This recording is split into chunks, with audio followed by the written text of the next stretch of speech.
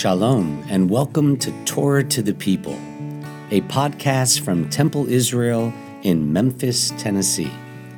I'm Rabbi Micah Greenstein. We hope you enjoy this selection of our sermons, classes, and conversations with inspiring people from across the Bluff City and around the world. Friends, it's a fitting coincidence that this teen-led service with dinner following and an overnight, this entire high school night, it's a fitting coincidence. Tonight's the night planned by Emily Groff Heilborn and Carly Green Abramson for our youth, because we're beginning tonight the third book of the Torah, Vayikra, Leviticus, on this Shabbat. It's fitting because for centuries, when Jewish kids began learning about this precious legacy called Judaism, it's the third book of the Torah they learned first. They didn't start with Genesis.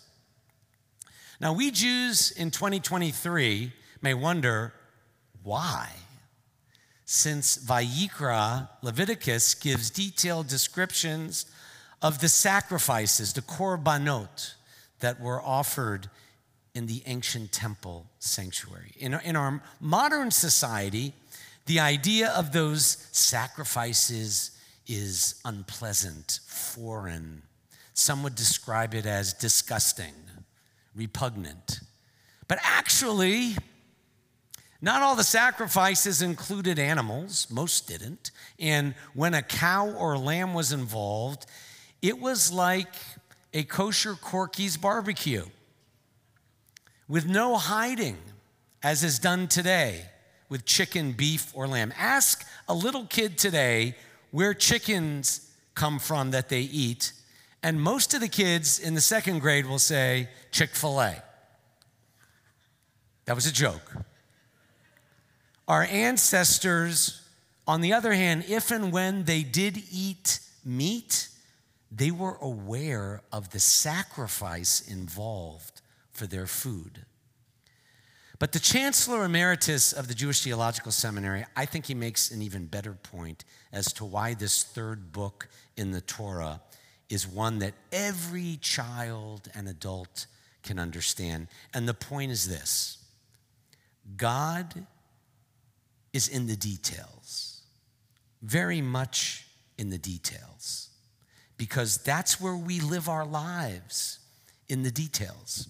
This new book of the Torah conveys that everyday life can be wonderfully rich and good despite the fears that haunt us. Instead of running away from life into some philosophical discussion, Leviticus describes the nitty-gritty of the sacrifices, which were replaced after the temple was destroyed by what we're doing tonight, right now, prayer.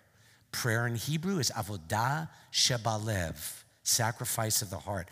The sacrifices were the way our ancestors offered up to God thanksgiving before they ever had prayer books in your laps.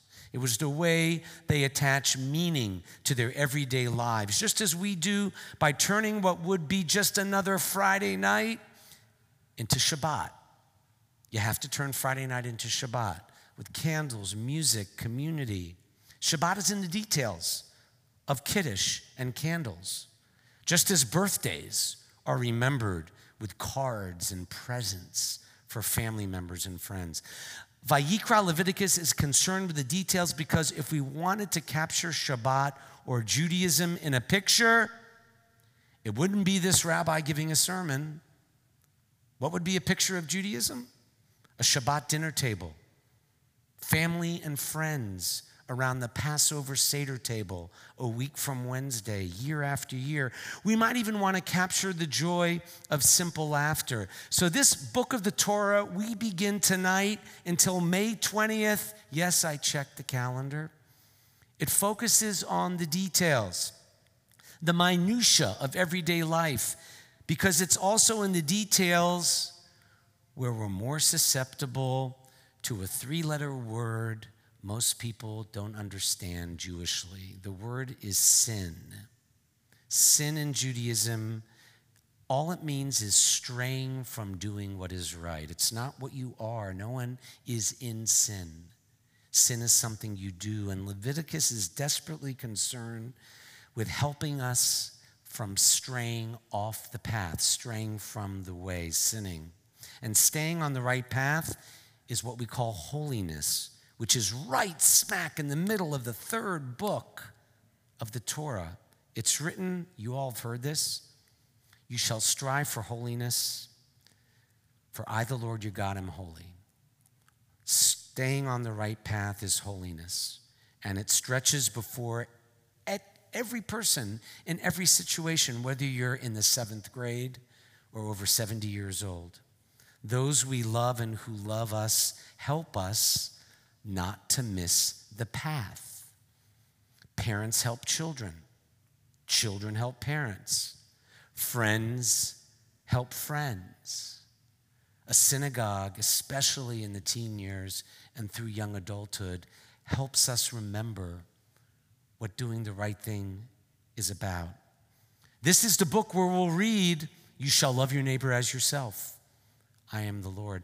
And the Hebrew really helps because it's directional. It's not, you shall love a neighbor. The Hebrew, v'ahavta l'reacha kamocha, means love is toward the neighbor, moving yourself in his or her direction, bringing the two closer. And this Torah command to love is behavioral. It doesn't stop with the feeling inside oneself. Love ya? No. It demands loving behavior, kind behavior.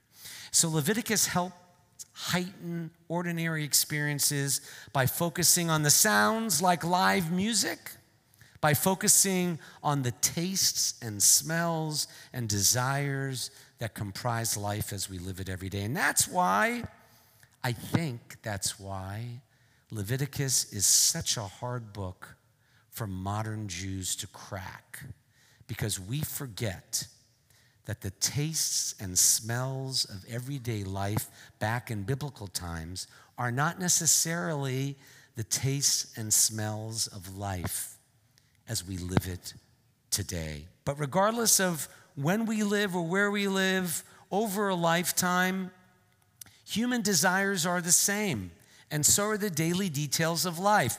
I just want to share with you 4 daily details Leviticus discusses that are still with us today. Here they are: eating, washing, speaking, and I'll use a euphemism, intimate relations.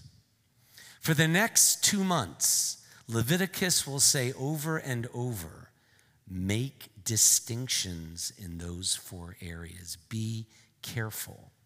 What our ancestors are trying to do, or were, just as I hope we are in 2023, is to work through the details of our everyday life and sanctify those details. Instead of sacrifices, our contemporary everyday concerns are things like school, jobs, mortgages, retirement, end of life.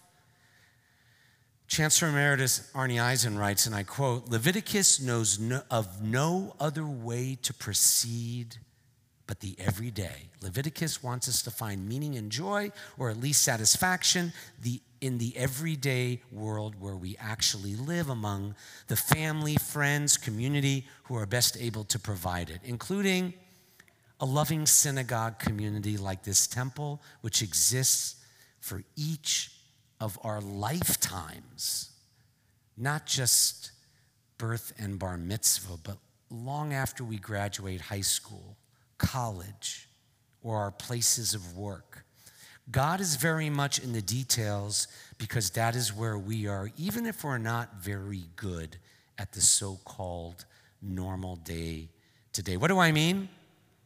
In the Jewish community, we're great at special events like holidays, weddings, bar bat mitzvah, maybe even graduation or an occasional Shabbat like this. We're even good at crisis time as a Jewish community, like when there's too much anti-Semitism or a need to rescue Jews or help Israel. But if we're honest, we aren't as good at sanctifying the day to day or week to week, which is why this teen band and teen team and teen-led Shabbat is so wonderful. Together with Emily and Carly, you teens are bringing Jewish meaning, not to the school of rock, but to the school of God. This place Jews are supposed to treasure, not just twice a year at the high holidays, but on a random Friday night in March like tonight. That's the challenge arising from Leviticus, to bring Jewish meaning to the places where Jews stand all the time. And why is this important? The joy of finding meaning in the details is that you realize every minute, every second, every Shabbat is a gift. Everything you do counts. Everything you do matters. And before a song, I have to close with a story that makes this point more emphatically. It's the story of an elderly man walking on the beach one afternoon. And he saw a young girl picking up starfish, which had washed ashore. And the girl, she wasn't that young. She was around y'all's age. She was throwing random starfish back into the ocean. And this older man asked the girl, "Why are you doing this?" And she replied, "The starfish would die if this was left out in the sun." And the older man said, "But girl, the beach goes on for miles and miles. How can your effort make any difference?" And then the girl looked at the starfish in her hand. She paused. She threw it back safely into the waves. She looked at the older man and she said, "It makes a difference to that one. It makes a big difference to each one." That we can make a big difference to someone in small ways is the big idea in this new book of the Torah we begin on this Shabbat. What better place to practice that than at temple and in our homes? What better group to model that than the youth co-leading tonight's service, who throw starfish into the sea and remind us tonight just how much this random Shabbat can matter when we make it special, as these teens have tonight. May each of us continue to grow as we go. And let us say, Amen.